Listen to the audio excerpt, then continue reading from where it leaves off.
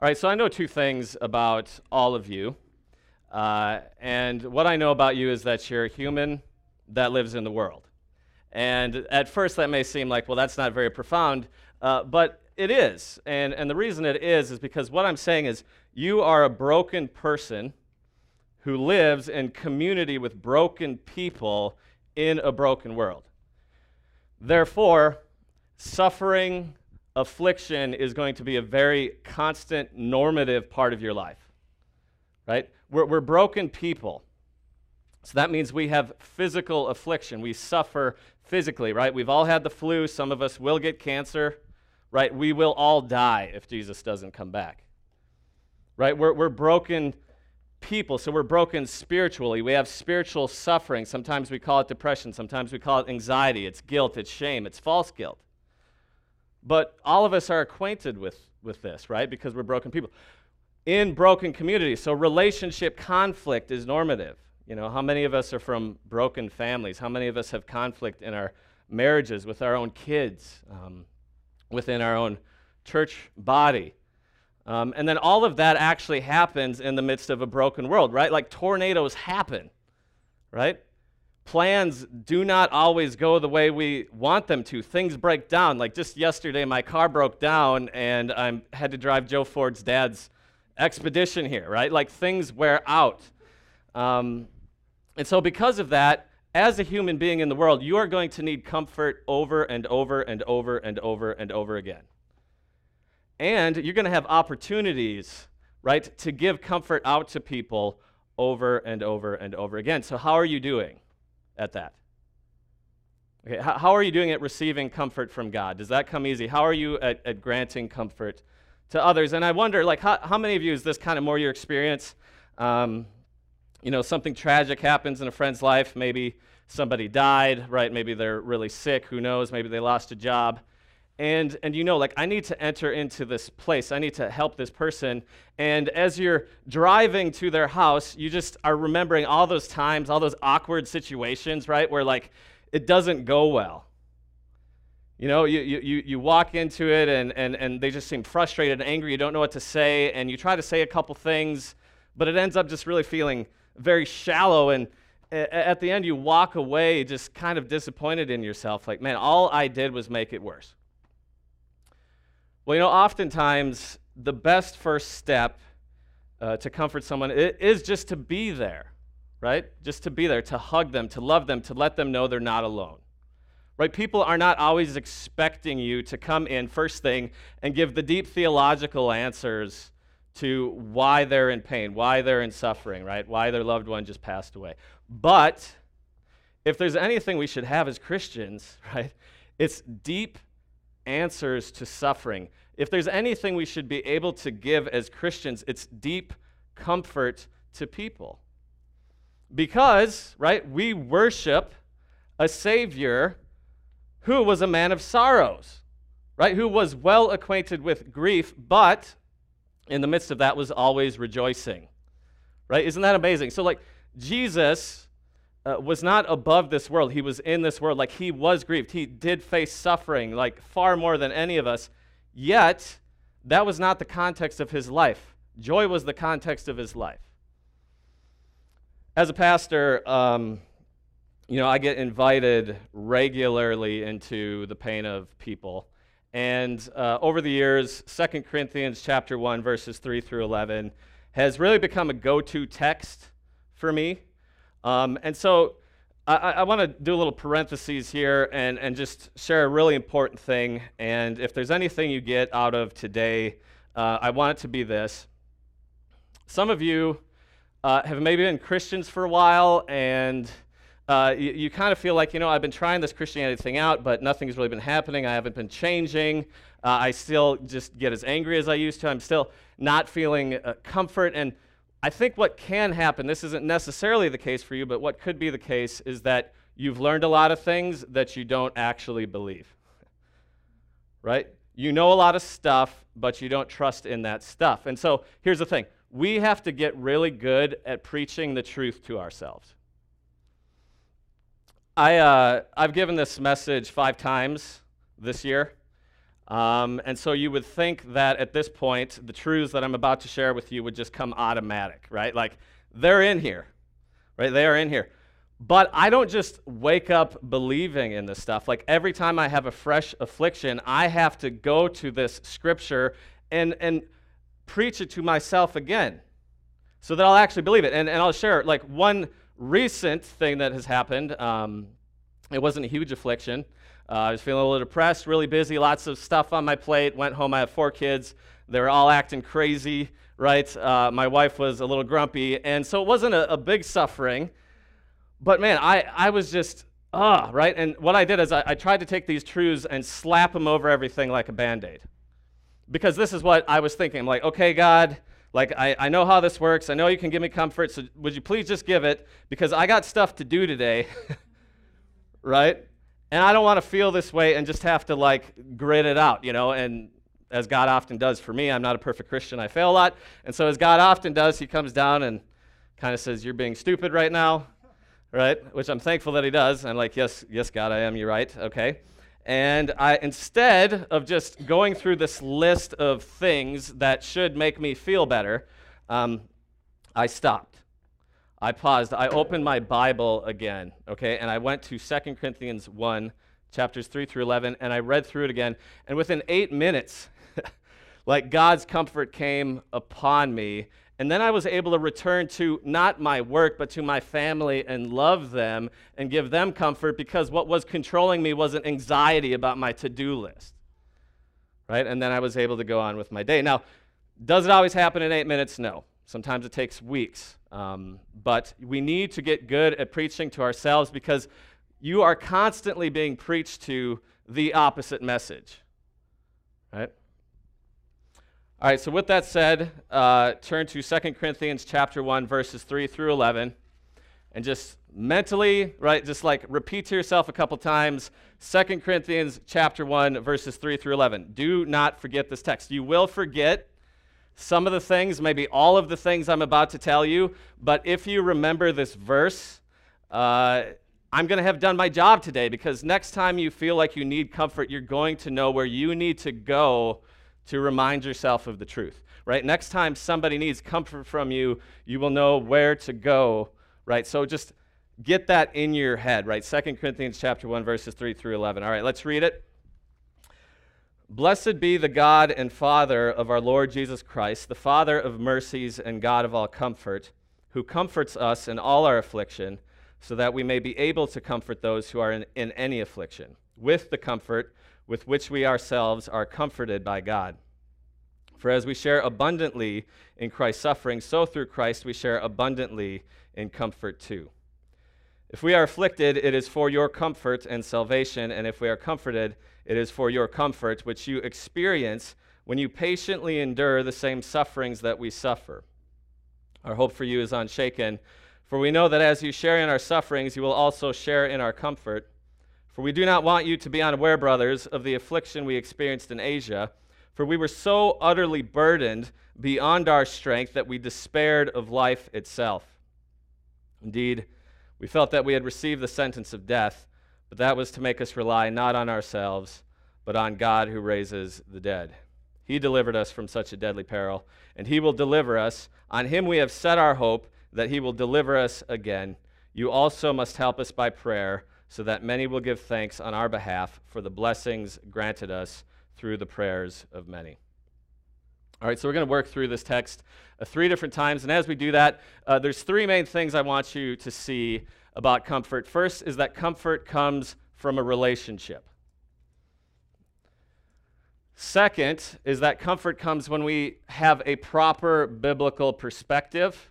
And then lastly, comfort comes when we turn away from ourselves in suffering, which is actually just the opposite of what's natural, right? When I get a cold, my natural bent is just to get really selfish and self-focused and take care of me, right? Not to think about others. So let's walk through the text and look at those 3 things. So first, comfort comes from a relationship. Verse 3 says, Blessed be the God and Father of our Lord Jesus Christ, the Father of mercies and God of all comfort. It is he who comforts us. Okay, what does this mean? This means that comfort isn't like a goodie that God carries around in his divine picnic basket, right? Like he's got possession of things like comfort and peace and joy, and we ask him for it, and he'll take what is his and he'll hand that out to us. Right? He himself, like the relationship with him, is the thing that is the comfort. Now, that might not seem like a really huge distinction at first, but it couldn't actually get bigger. So, for instance, think of how that would change the way you pray. If I think that comfort is just something that God gives me, it's like a product, it's a good that he owns, that he has, and he can give it to me, this is how I'll pray. I'll say, God, life's hard right now, and I need you to give me comfort. I need you to give me the job. I need you to heal that person, to heal me. I need you to give me comfort. Give me comfort. But, right, if you realize no, comfort is a relationship with God, you'll pray like this. God, I can't do this on my own. It's too hard. I'm beyond myself, Lord. Be present. I need your presence. I need your love. I need your arms to be around me. I need you to lead me. I need you to speak to me. God, fill me with your spirit. Show me Jesus afresh. I need a vision of you, God, because I can't live unless you're with me. Right? It can't get more different. Right? One just asks for God to give you something. The other asks for God. And over, we're going to return to this first point. All right, verse 5 says, "For as we share abundantly in Christ's suffering, so through Christ we share abundantly in comfort too." Coming to Christ is really a double-edged sword, and I don't know where you guys are at in your spiritual walk. You know, some of you have maybe been Christians for a long time, some of you haven't. Maybe some of you are just kind of here checking things out and haven't become a Christian yet. Well, here's the thing. It is a double-edged sword. Like, becoming a Christian actually brings additional suffering into your life. Like, you will have troubles that you would not have had when you become a Christian. But here's the thing, and this is where we start to see that suffering, that affliction can be a very good thing, right? Like, the pain's not good, but it works a lot of good in our life. It says, as we, right, if we share abundantly in Christ's suffering, so through Christ we share abundantly in comfort too. Okay, so suffering, affliction, think of it this way, it's a path. Okay, it's a passage. It's something you move through, and as you move through that suffering, you get a stronger relationship with Jesus. You come to understand Jesus better, to empathize with him in his sufferings, and it's through that path of suffering that you also get comfort. Right? Sharing, right? Sharing is communal. You share in Christ's sufferings. You come to know him. You come to do that with him. Therefore, through that relationship with Jesus that you've gotten through that suffering, you also share in comfort. And so I think one way to think about it is, suffering, it can be like a lion in your life, right? Like, it can just tear you to pieces. But if you're suffering with Jesus, if that is a sharing with Jesus' suffering, there is a bigger, badder animal in your life called comfort. And that thing's like a T-Rex, right? Like, it'll just come after that lion and swallow it up. So suffering's not removed. We might get additional suffering, but we also get a far greater comfort. Now, this brings us to the second thing, which is comfort comes from a biblical perspective. So verse 4 says, "He comforts us in all our affliction." Now, I want you to notice two words. The first is the word all.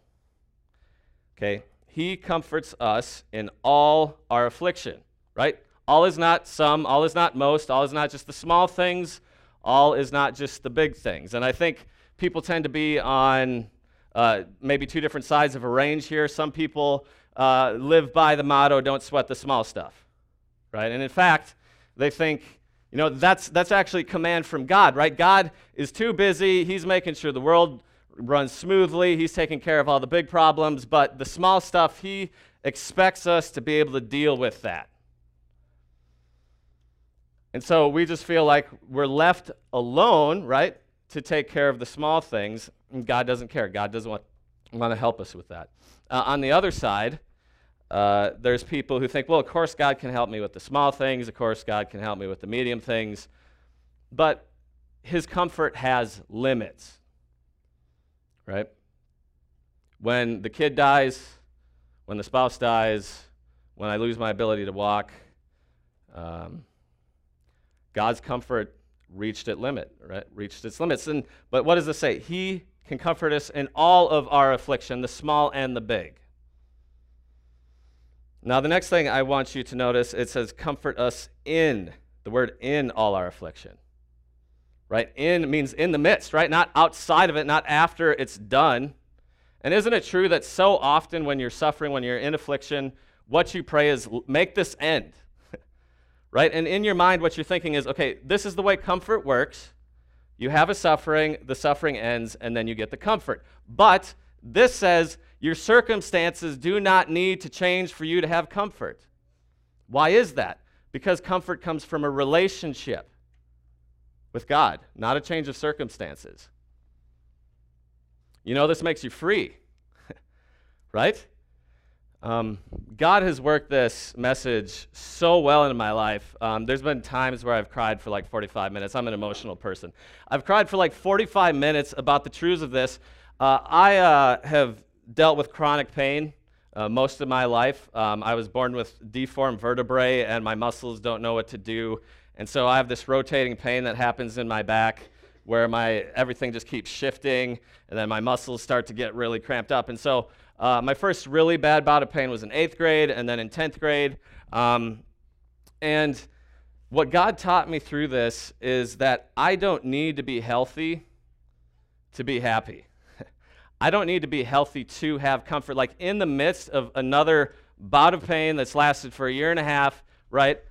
God gives comfort in it, which is freeing, because I don't have to wait for the affliction to end to have the comfort.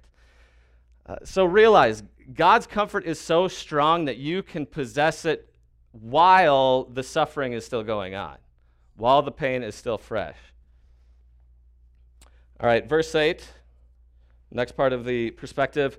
For we do not want you to be unaware, brothers, of the affliction we experienced in Asia, for we were so utterly burdened beyond our strength that we despaired of life itself. All right, so we learn here that Christians can despair. Now, think about who's writing this, right? This is the Apostle Paul, okay? Right, like he had a relationship with Jesus that none of us have had. He was able to do things in the Spirit that none of us can do.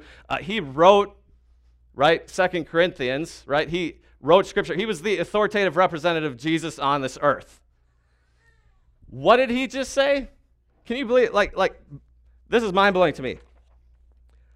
We do not, okay, Paul's saying, I don't want you to have some idea of the victorious Christian life, right, that makes us impervious of pain. I want you to know something. I do not want you to be unaware. I, Paul, who has seen Jesus, I was despairing of life. This is really important because maybe some of you have been in that place where you're struggling with something and you think because you're a Christian you shouldn't. Well, if I was a Christian, man, when this conflict happened again, I would have just acted right. When this suffering happened, I would have just walked through it. I would have been like Wolverine, right? Like X-Men, right? Like his wounds just heal, right? Like that's what we think. Well, I'm a Christian, so my wounds should just automatically heal, and it should be like nothing can do anything to me. And that's just frankly not true. Like as a Christian, when we go through rough things, they still mess us up. God is not asking us to be unrealistic about pain. He's asking us to bring it to him. Right? He's asking us to let him be present with us in it because he wants to be. He wants to give us comfort, not pretend that it isn't terrible, right? So you're free, right? You're free to come before God and just in utter pain say, God, this hurts. I'm so angry. Why did this happen again?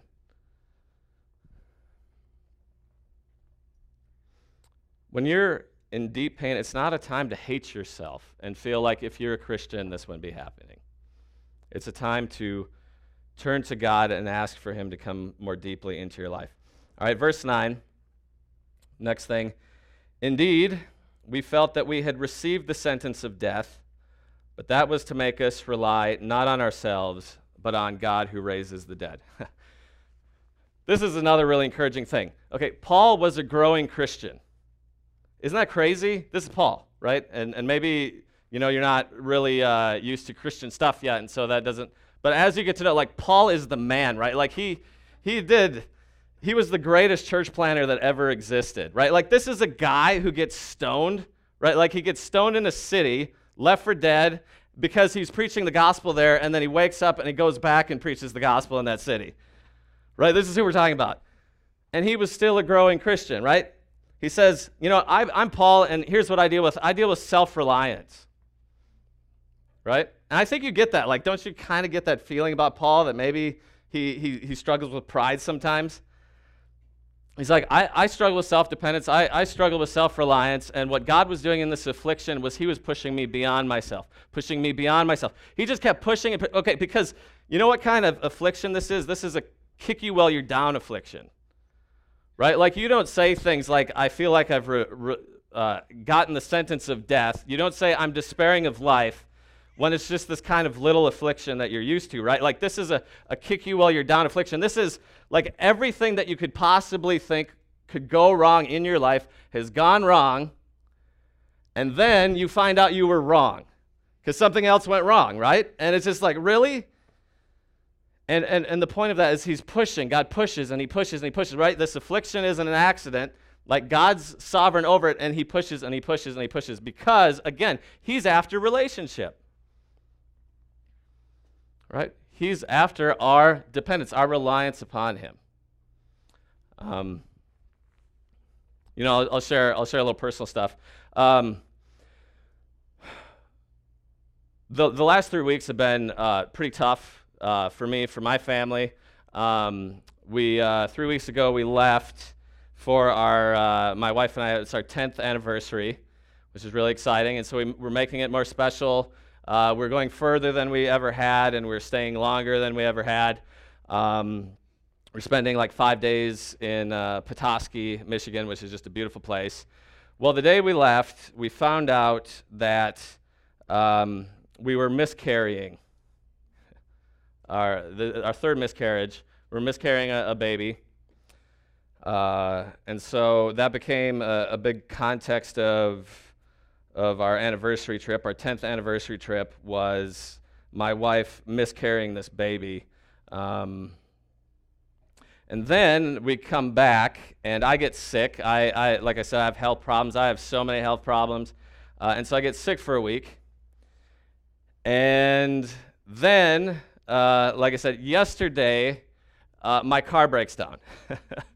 And it kind of felt like the kick you while you're down type suffering, right? Like, okay, alone, the car breaking down, not such a big deal.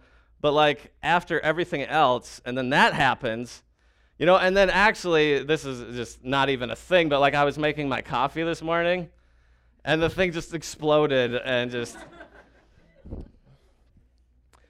well, I was talking to Andy about this. If you were to ask me, what's the best thing that happened to you this week, I would say it was my car breaking down. Isn't that weird?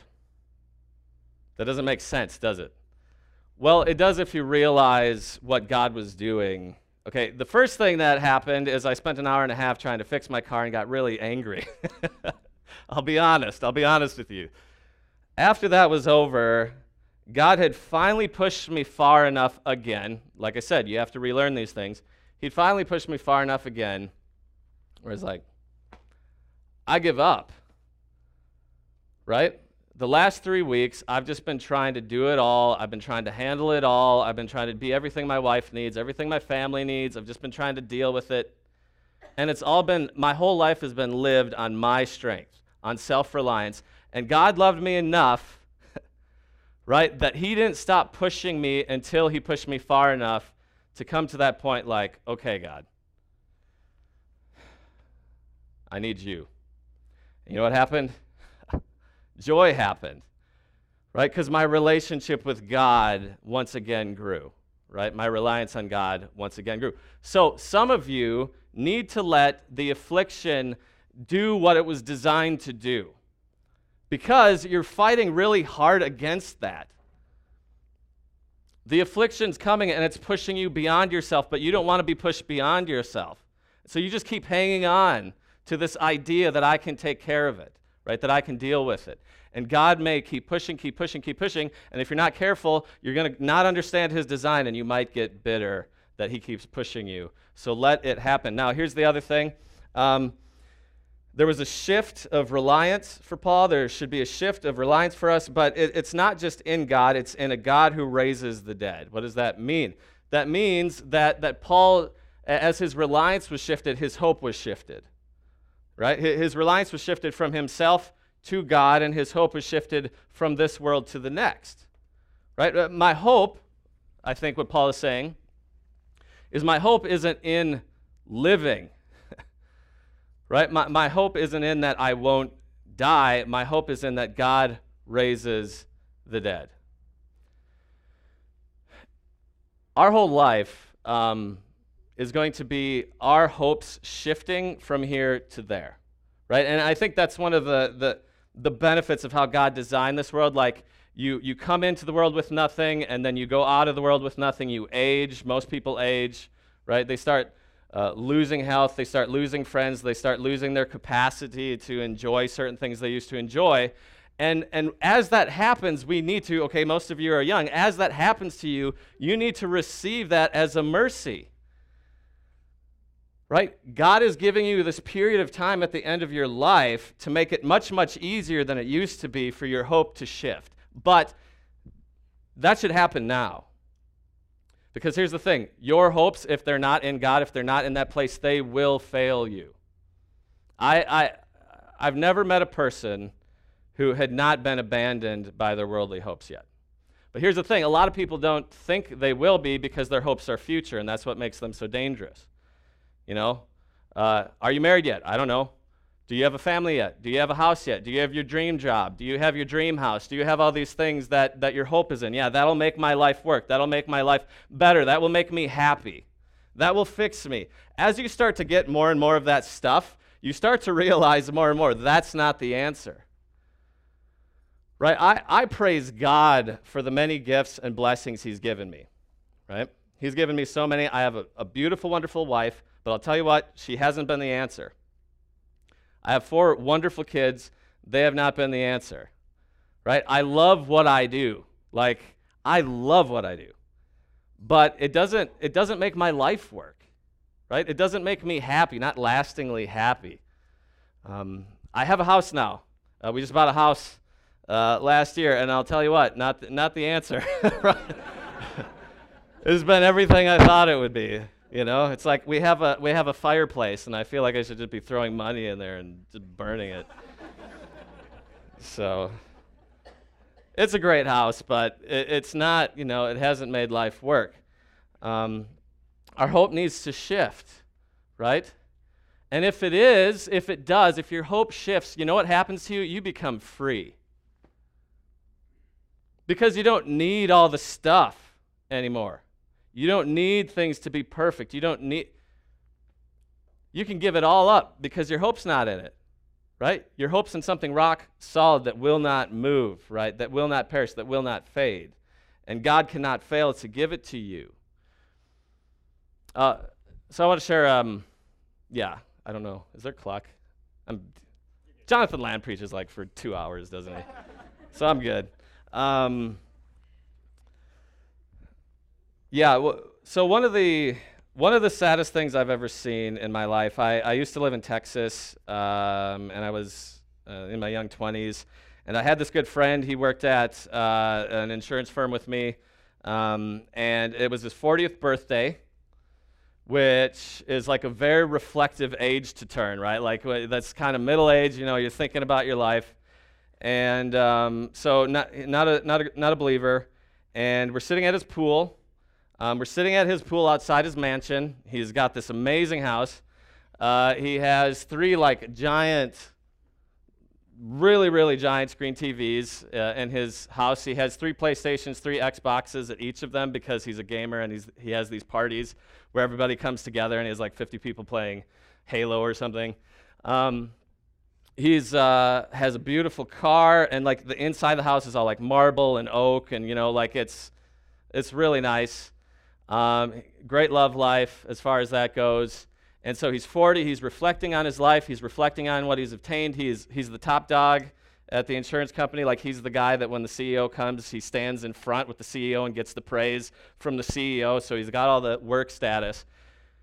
And he's reflecting on his life, and what comes out very clearly is he feels like his life has failed him because he's attained everything. He has got all of his hopes, and he's still unhappy. And it just broke my heart because this is what his answer was to that. His answer wasn't, I need to abandon this hope because obviously I've been pursuing it for 40 years and it doesn't work, because if it did work, it would have worked by now. What he started doing instead is he started telling himself, oh, but it is enough. He started convincing himself that all of the stuff that he had worked. Why? Why did he do that? Because he didn't have anything else. And if he admitted that this hope was hopeless, he would be doomed. Okay, don't waste your life pursuing hope that will not profit you. Be free today from it all. You can be. And part of affliction is designed to push you until your hope is in the right place. Okay, so let it do what it's designed to do. All right, last big thing, affliction. Comfort comes when we turn away from ourselves in it. Verse 3 again. Blessed be the God and Father of our Lord Jesus Christ, the Father of mercies and God of all comfort, who comforts us in all our affliction. Why, Paul? Why does he give you comfort? So that we may be able to comfort those who are in any affliction with the comfort with which we ourselves are comforted by God. Verse 6, if we are afflicted, it is for your comfort and salvation, and if we are comforted, it is for your comfort. And then skip down to verse 10. God delivered us from such a deadly peril, and he will deliver us. On him we have set our hope that he will deliver us again. You also must help us by prayer, so that many will give thanks on our behalf for the blessing granted us through the prayers of many. I think this is one of the most astounding things about this text. Okay, so if you were to ask Paul, hey, Paul, why were you afflicted? Well, God was doing some things for me, yeah. I shifted my reliance, shifted my hope, but here's the big thing. It was for you guys. God afflicted me for the church. Okay, so why did God give you comfort? So that I could comfort the church. Okay, and why did he deliver you? Right, so that the church would praise him. Right, isn't that, Paul sees the things that happen in his life happen to him as not just being about him. Primarily, he sees them as being about other people.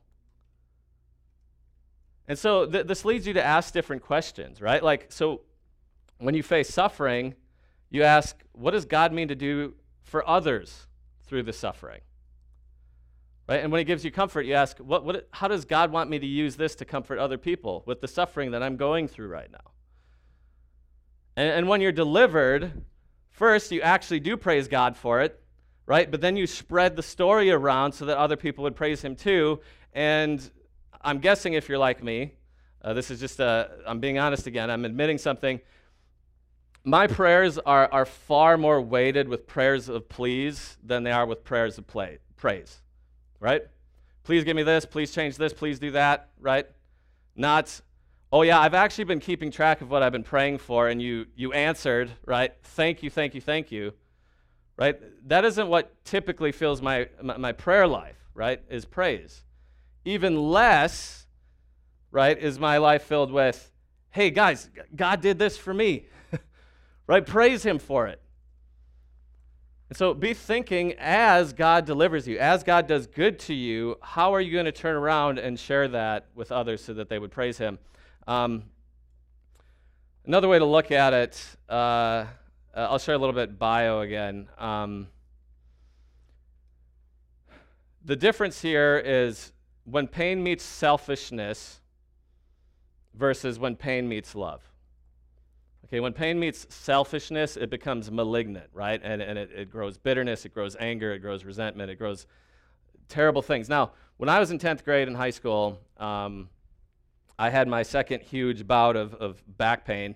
And when I was in 8th grade, before it started getting better, my parents and the doctors had been talking about doing spine surgery, and if they would have done that, it would have really messed up my motion. There'd be a lot of sports things, a lot of things that I really enjoyed that I probably would not be able to do.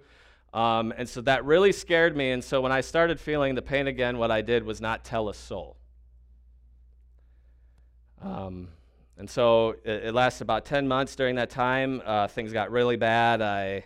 Ending my life had crossed my mind several times. I started abusing painkillers because the pain was so bad. I'd take them by the dozen. Literally, I would take the painkillers by a dozen at a time. Now, that's all well and good, but this is what happened. I didn't know Jesus. And this suffering met selfishness, and what that grew was a lot of hatred toward other people. And this is how it worked. People would talk about what they were struggling with, what they were dealing with, the pains they were going through, and in my mind, it wasn't worth feeling bad about. I would get ticked at people, right? I would think, you don't deserve to feel bad. Who are you to feel bad about such small things, right? And I just was so angry with anyone who thought they were right to feel pain because I was the only human being on earth who understood suffering, right? Suffering meets selfishness. It does wacky things, right? And of course, that made me isolated, right? I was not a very good friend. And there's all kinds of bad things that happened. And one of the main ways we in America defend our sin is by blaming it on our suffering. But listen, your suffering doesn't cause you to do bad. Your selfishness does. So I don't care if you have anxiety. I don't care if you're depressed. I don't care what's happened to you. That's not the reason you're selfish. You're selfish because you're selfish. And the suffering meets that selfishness and it grows evil.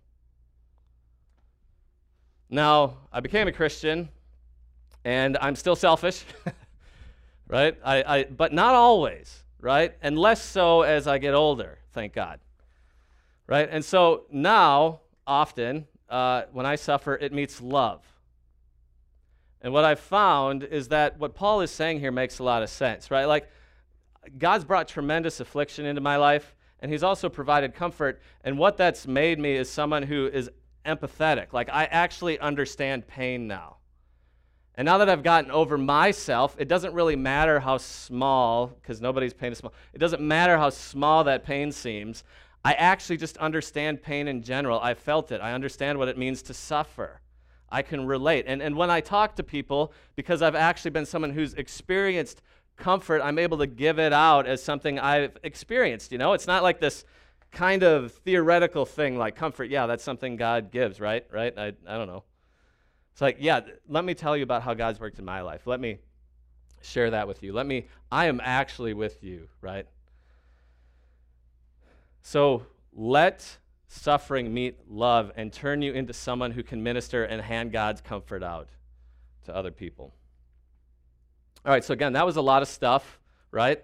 That's a lot of stuff, but here again is the thing. Remember the text, right? Remember the text. You will forget. You've already forgotten probably. You didn't even hear some of the stuff I said probably, but you will forget it, right? Tomorrow, a week from now, a year from now, you're going to forget it. But if you remember the text, right? Next time you need comfort, next time you need to grant comfort, you will go to it, and then perhaps what God will do is he'll bring to remembrance some of these things.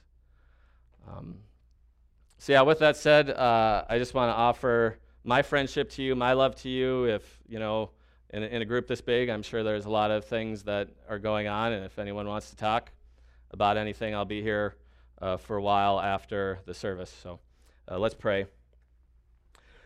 Heavenly Father, I thank you so much, God, that you are a God of comfort, that you the master of the universe, the one who made everything, the one who has thoughts higher than our thoughts, as higher as the heavens are than the earth, that you have chosen, God, to have a relationship with us, and that because of that, we can experience great comfort in the midst of any circumstance, in the midst of any kind of suffering, and the suffering doesn't need to go away for us to have that comfort. And so, Lord, I pray that for those of us who still hear that as a very foreign thing, God, that very, very soon we would come to know that and experience that comfort for ourselves and be freed by it. And Lord, also, I just pray, God, for those of us who are going through suffering, maybe it's been years, maybe it's been weeks, maybe it's just been today. But I pray that we would be humble, that we would work along with you and let that suffering do what it was designed to do, which is to push us beyond ourselves and push us beyond this world to hope in you and hope in there. And we ask this in Jesus' name. Amen.